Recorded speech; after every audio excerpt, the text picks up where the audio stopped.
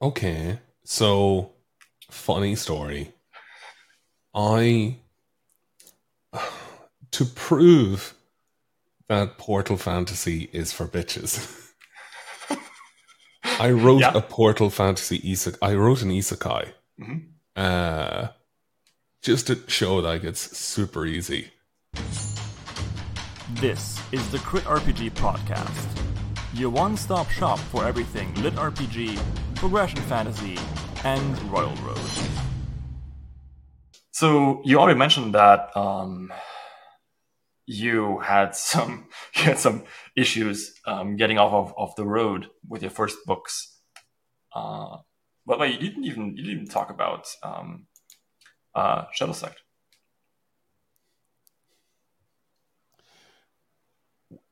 How do you know that exists? I clicked on your Royal Road page and I clicked on fictions, and it says here Shadow Sect hiatus 44 pages 5 stars. Okay, so funny story. I to prove that Portal Fantasy is for bitches. I wrote a Yeah. Portal Fantasy isekai. I wrote an isekai, Hmm. uh, just to show like it's super easy, Hmm. and everyone really unironically enjoyed it. um, Hmm. yeah, and it was like I wrote it, and it was like literally Blue Mage, if you think about it that way. Portal opens up in a prison cell, Hmm. and you have two cellmates in it. You have David Rossmore, who is a criminal accountant, Hmm. and you have Raphael, who is essentially Ralph, who is this fucking grunt. Hmm. Okay? Um, David is like, hey, this is our chance. Let's fucking go through the portal. And Ralph's like, no, I'm going back to sleep. And so David goes into this portal, Hmm. and David spends the next 20 years or something like this. Like he spends the next X amount of time in this portal becoming Davros. So David Rossmore becomes Davros the Red. And he has this whole incredible like thing, Hmm. this whole journey where he tries to completely, he, he essentially becomes this incredible archmage. Hmm. But there was a catch in that the way the kingdom operates is that they open these portals to summon these heroes. Hmm. And because they're the ones opening the portals, it's essentially a leash and a collar Hmm. around these people. Hmm. And the moment Davros started to kind of overthrow that Hmm. kingdom to be like, no, this is the way we should all be, and blah, blah, blah, they were like, send him back. And they literally sent him back. But now magic is leaving his body and he is dying Oh. because he has been cut off from this world. Hmm. So Ralph is brought to the infirmary Hmm. because, like, David Rossmore is now back in his cell. Hmm. It's been 20 years for him, 20 or 30 years for him, because time works very differently, but it's Yeah. only been overnight for Yeah. Ralph. And so he's bleeding out on the floor, twitching, looking very old and weird. And everyone thinks Ralph beat the shit out of him. So he's brought to the infirmary. Um, Ralph is, David Rossmore wants to fucking Hmm. talk to Ralph. Hmm. And essentially, the whole plot of the story is that Davros is like, I'm going to open up a portal and I'm going to send you there. And you just need to fuck shit up. So that the only way they can get rid of you is to bring me back to send you away. And And that came on. People like that, and you were like, "This is impossible. This cannot stand. I need to stop writing this." it was so stupid. And You mispronounced genius. like the thing is, Davros gave him a journal of all of his Mm. discoveries and things Mm. like that. So he hands him this journal, and like it was funny. It was funny. Essentially, it's just Ralph like arriving on like a grassy field where the grass is silver. There's two moons in the sky, and he's reading the journal and it's like, oh, the stalkers, the invisible monsters that kill you in this location. And he's like flicking through the book and like, how the fuck do you kill them? And it's eventually him just like there pulling tufts of grass, like throwing them up in a circle around him to be like, does any grass stick in midair? Meaning a stalker is near him. And when it happens, he just starts beating the shit out of it. And pulls the essence into his own body. And eventually he's able to turn invisible. He's able to like sense things around him. And he eventually has to fight a void spider that's able to teleport and shoot laser beams. That happened in 4 chapters? Yeah. Oh. I thought of like, I usually write things slow so you can get to know characters and stuff. Uh-huh. I said for Portal Fantasy, let's just go as pacey as everyone else and it's going to be bang, bang, bang exhaustion. Oh, no. And yeah, I realized I was there looking at going like, so it's a lot of fight scenes, but I can't figure out a fun plot for this. I can. Co-authorship confirmed. Let's go. Let's go. LFG. Yeah. But like there was so many funny little things in it, being like there's a holy order, like a cult, like one of the biggest mercenary groups called the Knights of Raphael. And Ralph realizes they're named after him and that Davros the Red started them. And that English is, everyone calls it Davrosi. Oh, nice. And then it's like, it's English. And then they're like, you speak Davrosi. And it's like, oh my God. It's just so much stupid shit. Oh, right, yeah. So why did you stop writing that? Oh, it was just an experiment. And it was funny. People liked it, yeah. People liked it. And it's something I could totally revisit. But that's a story that would be probably a standalone one and done. Like, do it as 120,000 words. It's fun. I mean, the idea, the plot is just great. I mean, this idea of an isekai long con. Come on, that's great. Yeah. That's really like great. I had it that only the summoned heroes are able to absorb essence from the things that they kill. However, like there are certain styles that you can only absorb a certain amount of essence.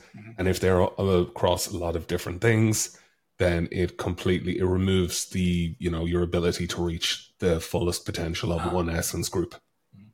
So Davros made the mistake of like, he's able to talk to like wood, like because he he chopped a tree down and then he's able to talk to like fucking trees and plants and stuff. Which doesn't have great combat potential. But essentially, as in like he was experimental in like taking essence and be like, this is amazing, it's a whole new world. And he's like, and it's like starting off, that's like page 14, and then page like 348 it'd be like, and he'll say on page 14, skip to this page in like underlined. And he's just like, so I made the biggest fucking mistake. It's just like, oh my God, like if only I had done this. and so, oh wait, sorry, what was the second guy's name? So Ralph. So, Ralph is, my God, he's got the cheat codes. Oh, this is great. Oh yeah, so it was one of those ones where it's going to be overpowered main character, unapologetic, all of this sort of stuff. I did have an idea of a potential romance plot where Davros did have a kid. Who is now 20-something because of how time works. Yeah. So it's been 30 years for that world. Yeah. Because in the time where Davros was in the hospital and Ralph is going to his cell, another 10 years have passed. Oh, no. So it's like, it has been 10 years since he's been exiled. So when Ralph goes through, he's like, okay, I have a few years before Davros dies in that hospital. So that's how much time I have. I need to fuck it up. Mm-hmm. Yeah. So, man. It just fucks shit up. And it's just going to be fun. I can see how you kind of maybe wrote yourself into a corner a little bit because he is kind of still a nice kind of character. And I guess he doesn't want to destroy the fantasy world. So how we... okay, yeah. Yeah, no, there's a few things. Like, all I have to do is make people incredibly aggressive towards him. And it just been like, intruder, kill him. And he's like, justified. But like he essentially has mana swords that come out of his fingertips, like that he's able to make swords, which is something that he got from the stalkers, which is the invisible creatures. It started out as like a half an inch blade from his fingertips, but then after killing more and more and more of them, he's able to make them into 6-inch blades. And then he's actually able to like shorten this one to make that one longer, it's super cool. Manicure jokes abound. Yes. But no, the spider that was able to predict and learn at rapid speed and teleport and stuff, he's like, oh no, drawn out attack is very, very bad. This thing is way smarter than me. And then he gets the prediction capability and sort of, there's no stat screens, there's none of that. It's essentially just like, oh, I'm now able to, like, I think the chapter ends with the essence of the dead, like, void spider going into his body and him screaming because it's literally more than his entire body can handle. But yeah, it's, Awesome. yeah, it's a lot of fun. But what did you learn while writing that you want to improve? So everything starts with a moment. And what I always do is I ask myself, why? Why will people care? I suppose to answer a previous question very quickly is like, what's good advice? It's like, if it's boring to write, it's going to be boring to read. If you're not engaged with it, don't bother. Like, is this filler? Does this have actual relevance and drive towards the plot? With with Wildcards, I had this one idea, a vision in my head, probably from Pirates of the Caribbean, of a maelstrom. So you have this giant swirling vortex on a black ocean, black lake, and you have a pirate ship swirling around in that, fighting a void kraken in the center. And I was like, that's cool. But why do people care? It's like, because, this is the person on that ship is woefully underqualified to do this. It was like, why? And how can people enjoy this spectacle? Oh, because it's virtual reality. There is millions of people watching this happening. But why do they care? Why are they watching this? And be like, because he is an underdog and that this is exciting. And it'd be like, what would make him an underdog in this thing? And what would make that happen? And be like, what if it was a group of heroes that have ended up turning into like influencers and sponsorship, and they don't actually play the game that well at all, and that they're more interested in like promoting their own brands and their own products and things, so that they don't, like, the viewers don't get to see this cool shit anymore because the heroes are completely incapable of this level of gameplay. And I was like, okay, cool. But how does he fit into all this? How does he get a place in that game? And be like, oh, it was this. So eventually answering all of these questions, how do I make the reader sympathetic to him? Oh, he has to be an absolute underdog who is at the bottom of a classist society in a dystopian future.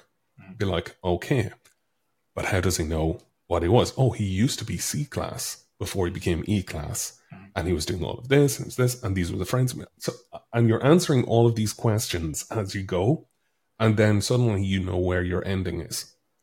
And to get to that ending, you have all the building blocks and all of the things that you need to tick off to be able to say why, or why should people care? Is this justifiable? Is this friendship given enough legs? Are these characters given the best dialogue that they could have to invest in them to make it believable when this happens? Or what happens when in chapter 2 you introduce a character who's so gruff and angry over what happened 10 years ago when the main character fell from C-class to E-class? What happens when just before the fight in the Maelstrom, there's a very heartfelt interview on a talk show with that gruff character finally breaking and explaining from the heart why they've been hating themselves for the last decade? And can you make that believable? will you make people cry? The answer is yes, I did. And then is it the best kind of platform for that chapter to showcase itself? And the other thing I added, like where I was lazy, where it was like, I don't want to do play-by-play of every little thing happening. I created a shoutcaster, which is essentially someone watching the game and explaining to the audience what's happening and go, go, go. Like, this is happening and this is this, and so and so. Essentially, you just have someone explaining events. And it really worked with the tempo. It really worked with everything that was set up. So cool. it was really, really good. So how would you change that? Because that was the question. Yeah. So the question was like things I want to change in my writing. Yeah, things you would go back to and change, yeah. Quest Academy was all about refining the mistakes I made in Wildcards. The fact that it was two worlds where one wasn't given enough justice. So if I was to go back to Wildcards, now, I think Wildcards works for what it is, and I could probably leave that alone. But I really think that my strengths lie in the world building of one world rather than two at the same time. And if I was to do it justice, I learned how to structure dialogue by chapter 35 of Wildcards. You had no idea who was talking. You had no idea who was doing anything until the next line. And you were like, oh, that person said that. And I'm looking at it going like, holy shit, this is unreadable. How the fuck did I ever let this go live? And it's still there to this day, unedited. And I'm like, ooh, this needs work to get it into a publishable state. Like an editor would literally be like, I'm doubling my rate to fucking work on this shit. And like that's how I feel. But if I was to go back and change it, it would be like structuring dialogue better, head hopping. Oh my god! This is something that I only learned in Quest Academy because I thought I wrote third person omniscient. That the narrator knows everything that's going on. I write third person limited, and I argued with my editor. I was like, no. Look, I write third person omniscient, like Harry Potter. It knows everything that's going on. It was like, if it was third person omniscient in Harry Potter, you would know that Snape is a good guy at the very start. But you only learn when Harry learns because it is written in third person limited. And I'm like, oh, fuck. Just like, you cannot read the minds of other people. Yeah. You can only follow your main character. And I'm like, shit. And they're like, there are 74 instances of head hopping in Quest Academy. And I'm like, ooh. And I went in and I changed all of them. Yeah. On Quest Academy Book 2, Scavengers, the editor came back and be like, there is only one instance. Nice. And I'm like, oh, I got better, thank God. I was reading Wildcards. And by chapter 3, I was like, fuck this whole story. I would say there's at least 100 instances of head hopping. Oh, no.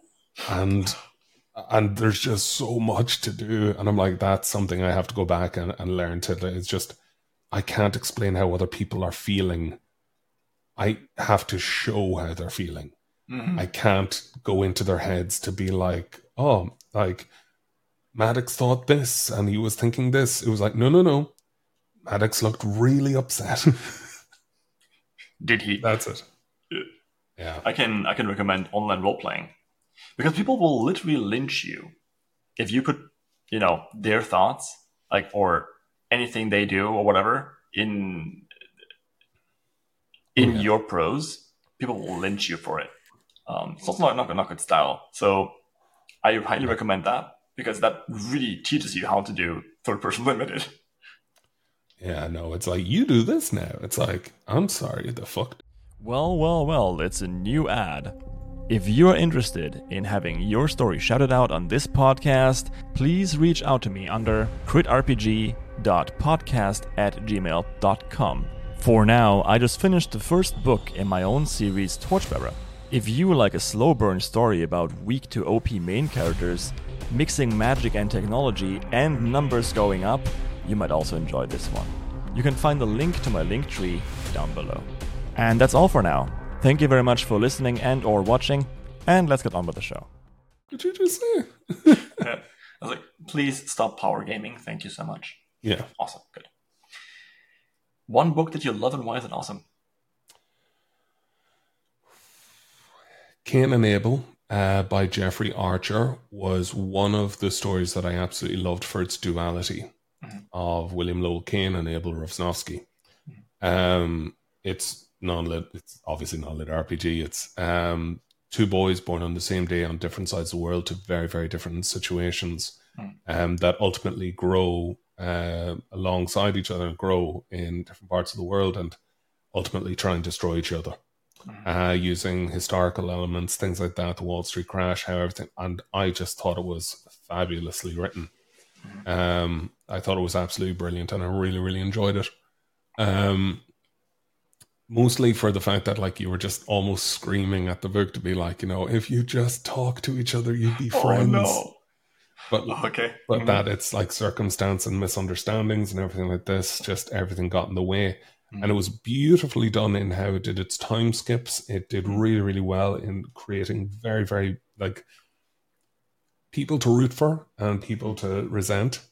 Then you have, like, Sons of Fortune by Jeffrey Archer, which was the one straight after it. That was essentially two boys, like, separated at birth, twins. One is a Republican, one is a Democrat. And then both of them going for office to become president of the United States, and how their whole things... It's just... Jeffrey Archer, because he's a lawyer and very well researched, he really dives into, like, you feel like you are in the 70s in this small town bank. Like, he manages to do that so well. On a completely different tangent and genre, The Princess Bride by William Goldman, one of my all-time favorites, for the fact that it's the first book that ever trolled me.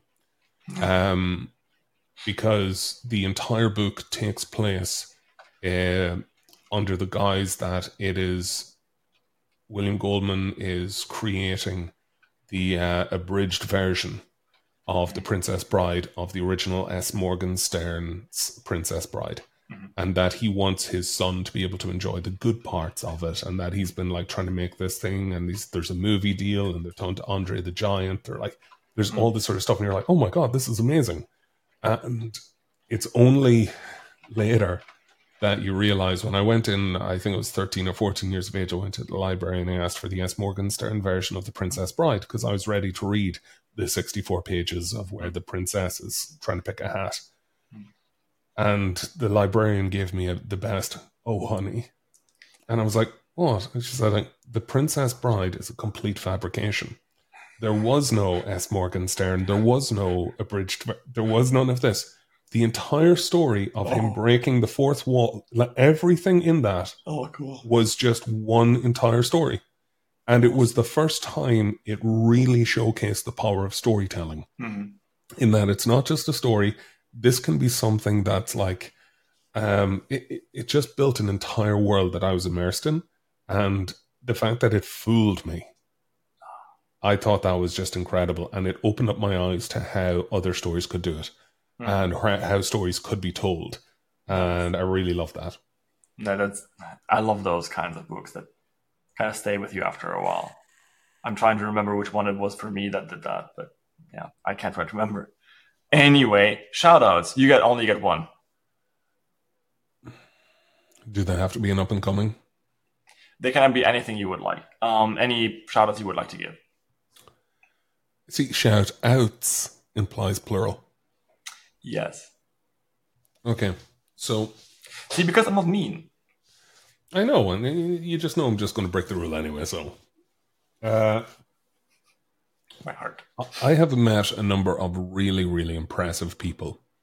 Some are starting out in their journey, and, like, it's disingenuous to say I support them because of their stories, because I haven't read them. But I've met them as people, and I know their kind of their storytelling way and how they talk to me. And I would, like, I have a lot of friends, like, so Benjamin Cry, like, Seth Ring, like Matt Dinneman, all these people don't need shout outs. but there are people like L.M. Hughes and Rachel A. Cooper. Now, those girls are co-writing at the moment. They're over on Royal Road. They've a book out, I think, on Amazon as well.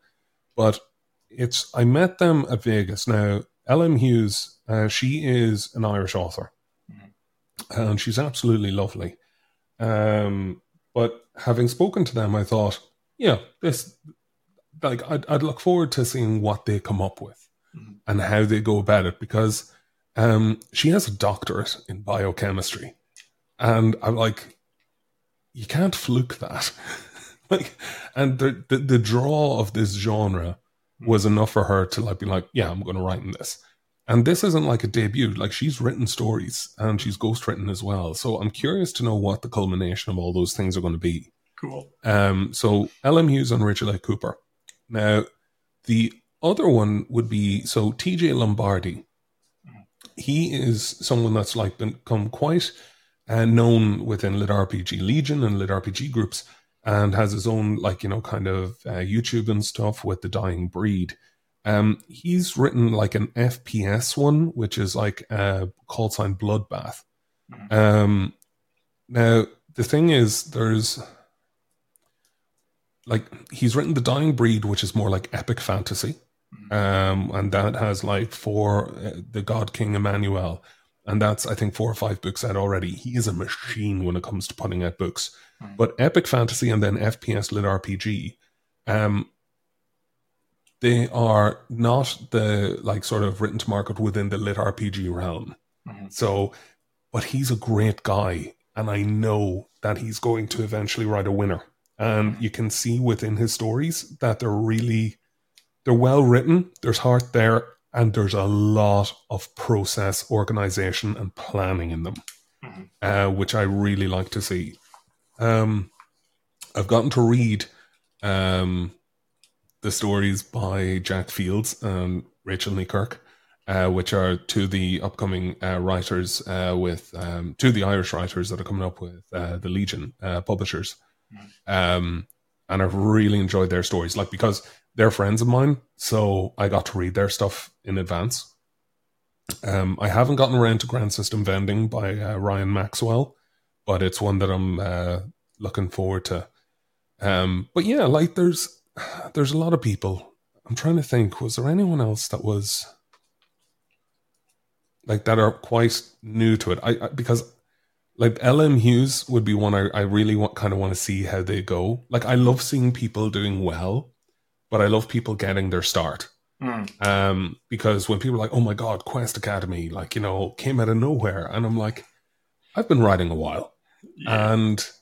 And I thought Wildcards, that community was going to be like, oh yeah, let's all support Brian. And they were like, where the fuck is more Wildcards? What is this Quest Academy shit? I'm like, oh no. So there's 3,500 people on Royal Road being like, sorry. We will wait until you actually, release good books. See, you could go in and say, be not afraid, for Quest Academy is the crucible in which my skills are formed, to then ultimately write Wildcards 3, which shall be presented to you as 10 stone tablets.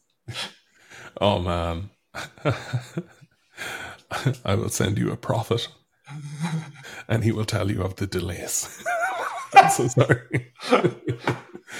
The burning bush is literally my desk. It's just burning and be like, I'm so sorry.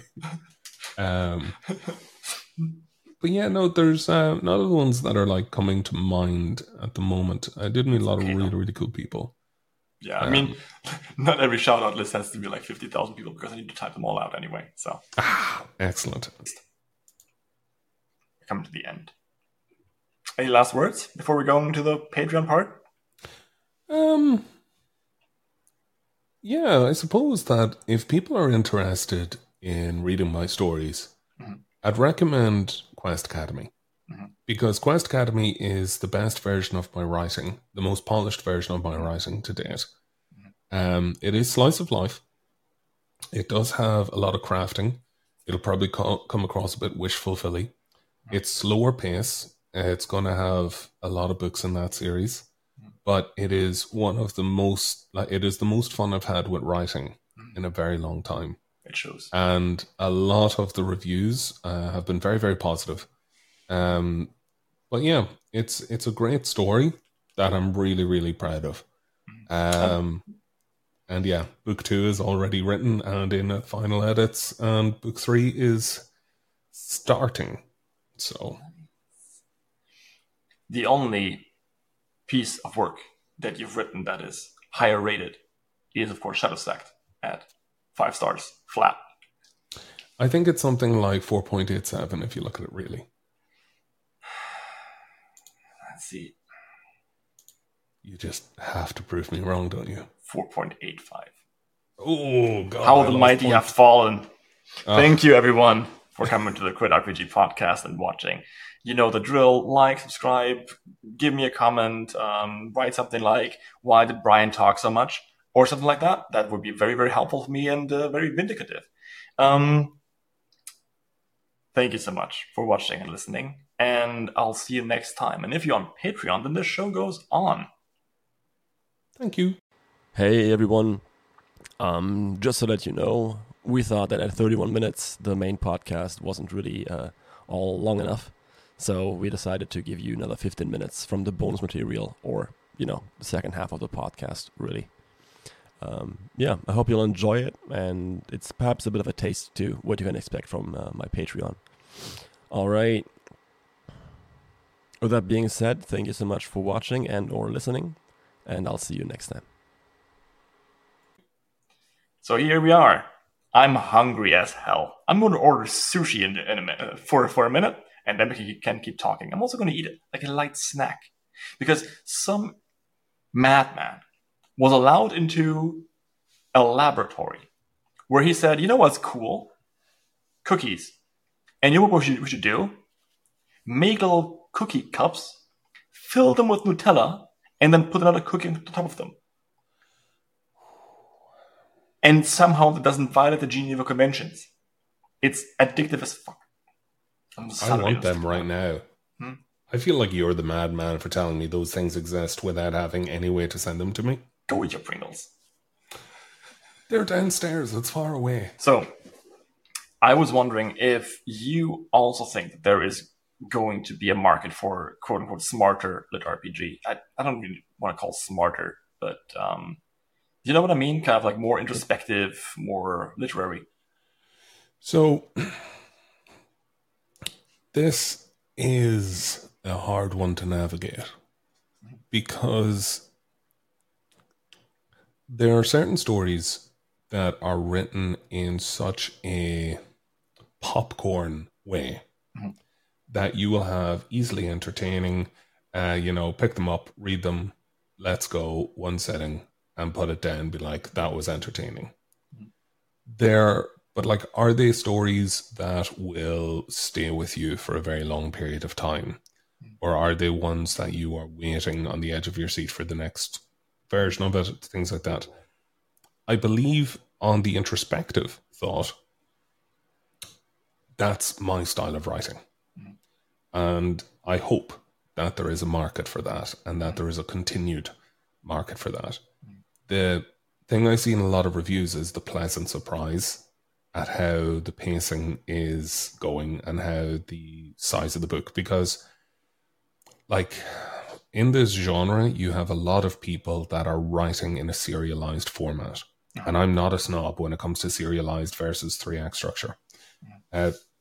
Because serialized work in arcs, and how those arcs are kind of conveyed in book form, it really, really depends.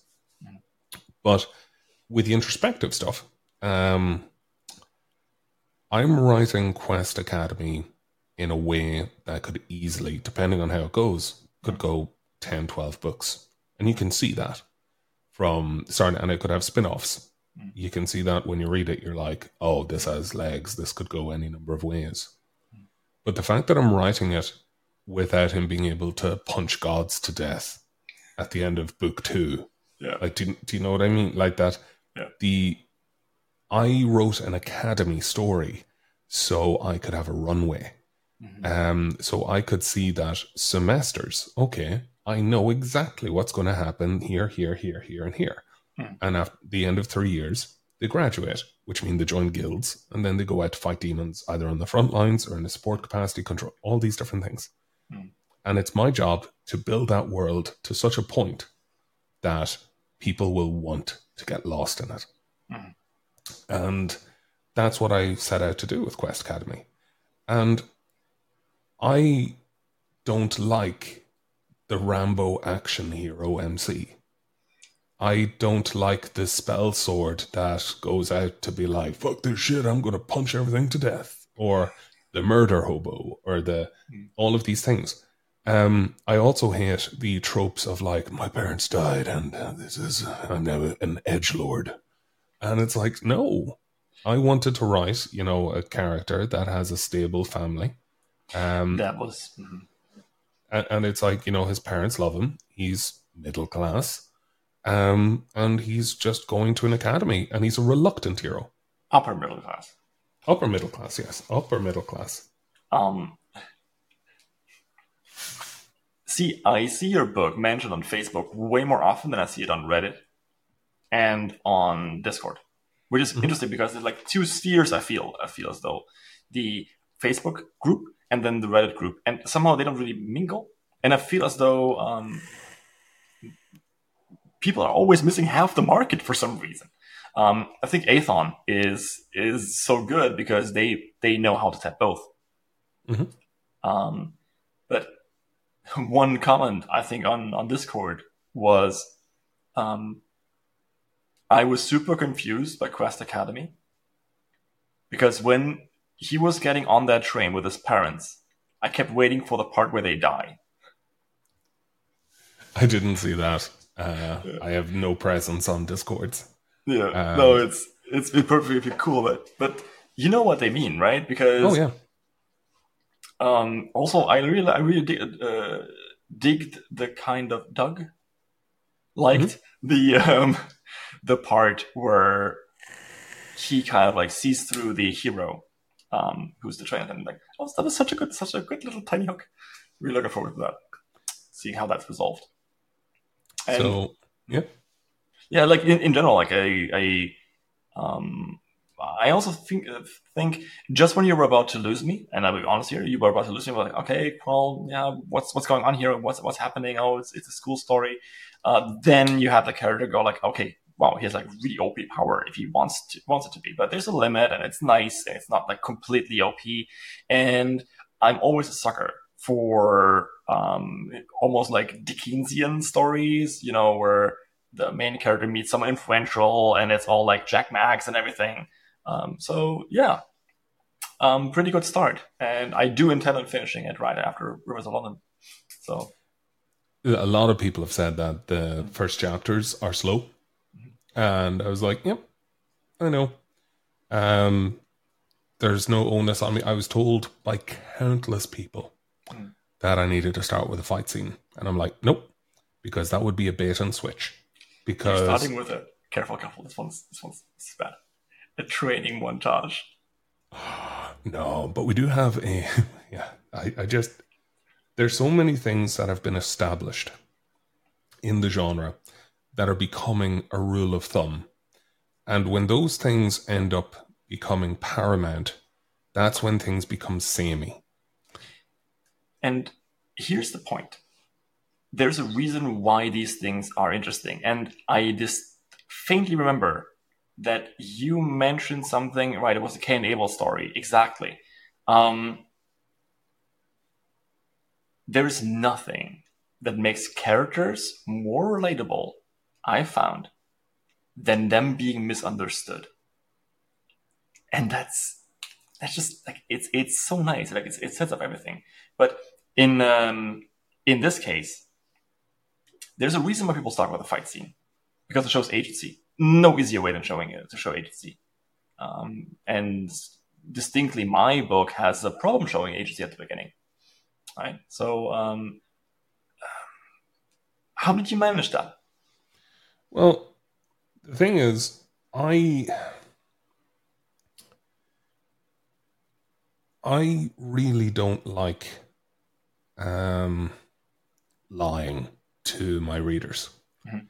And I think that if you're going into a more slice of life oriented role, if you are writing a story that is going to be heavily focused on crafting and dialogues, there's 3 chapters in a row of people just talking to each other in a room. And that is that will bore the shit out of the reader that's like, I just want him to punch through walls. When is he firing an arrow into the sun? Yeah. And that's, but like, that to me isn't something I want to read or I want to write. So I just write authentically to the characters that I've created. I create characters and then I write the story around them. Be like what makes most sense for them. And I borrow personalities. Like if I put in a Maddox character, okay, and I was put him in a certain role or certain thing like that, I would have to ask myself, is this being authentic to you? Because I can never been provide the threatened on my scenarios. own podcast before, but thank you. Hmm? I've never been threatened on my own podcast before, but thank you. Oh, no. I'm not like the other authors. I haven't killed anyone in Quest Academy yet. Yet. Yeah. So Okay. there will be casualties. So you're saying this with like this like quiet, very, very amused smile, like, oh, there will be casualties. Oh, yeah. But, like, it really depends. You were saying, though. Yeah, no, but, like, I love subverting tropes. If you look at Royal Road and you look at all the ones that kind of became popular, like the Beware of Chicken, this quest is bullshit, like all of these things that were like almost an inside joke or Arrogant Young Master Variation 3.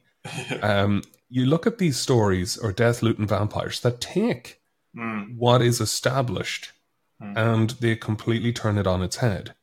And yet those ones are at the pinnacle of popularity. Why?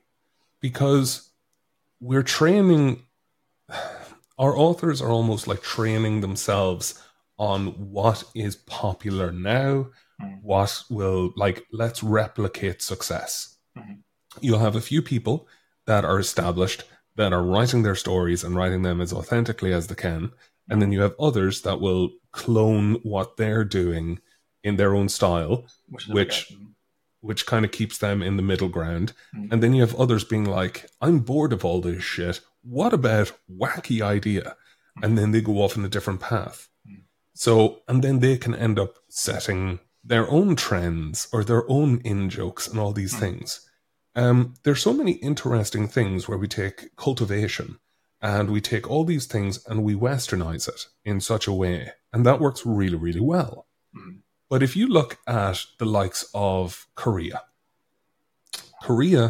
and their manhwas and all of their kind of media, I see that as like 10 years ahead of where we are. So my market research is all about reading their stories. What is popular for them right now? They're way past the VR craze and they're very much into their towers, their dungeons, or all of this, but they're also constantly subverting. But if they're coming out in webcomic format, they're being adapted from stories that were popular years ago that got enough acclaim to warrant those webcomics. So to be like a finger on the pulse of what's popular, because myself and Ben had been talking about this, where fantasy, like lit RPG is currently about 5% of like, versus fantasy's 100, if you look at that of market share. But with the gaming demographics and stuff like that, lit RPG and this style of story is only going to grow in popularity over time. And I really do think that, keeping a finger on the pulse of like, adding your own, artistic flair and stuff like that, but seeing what the really well-established markets are doing and kind of like seeing, how could I write that? Or how could I write that better? That's one of the ways I do it.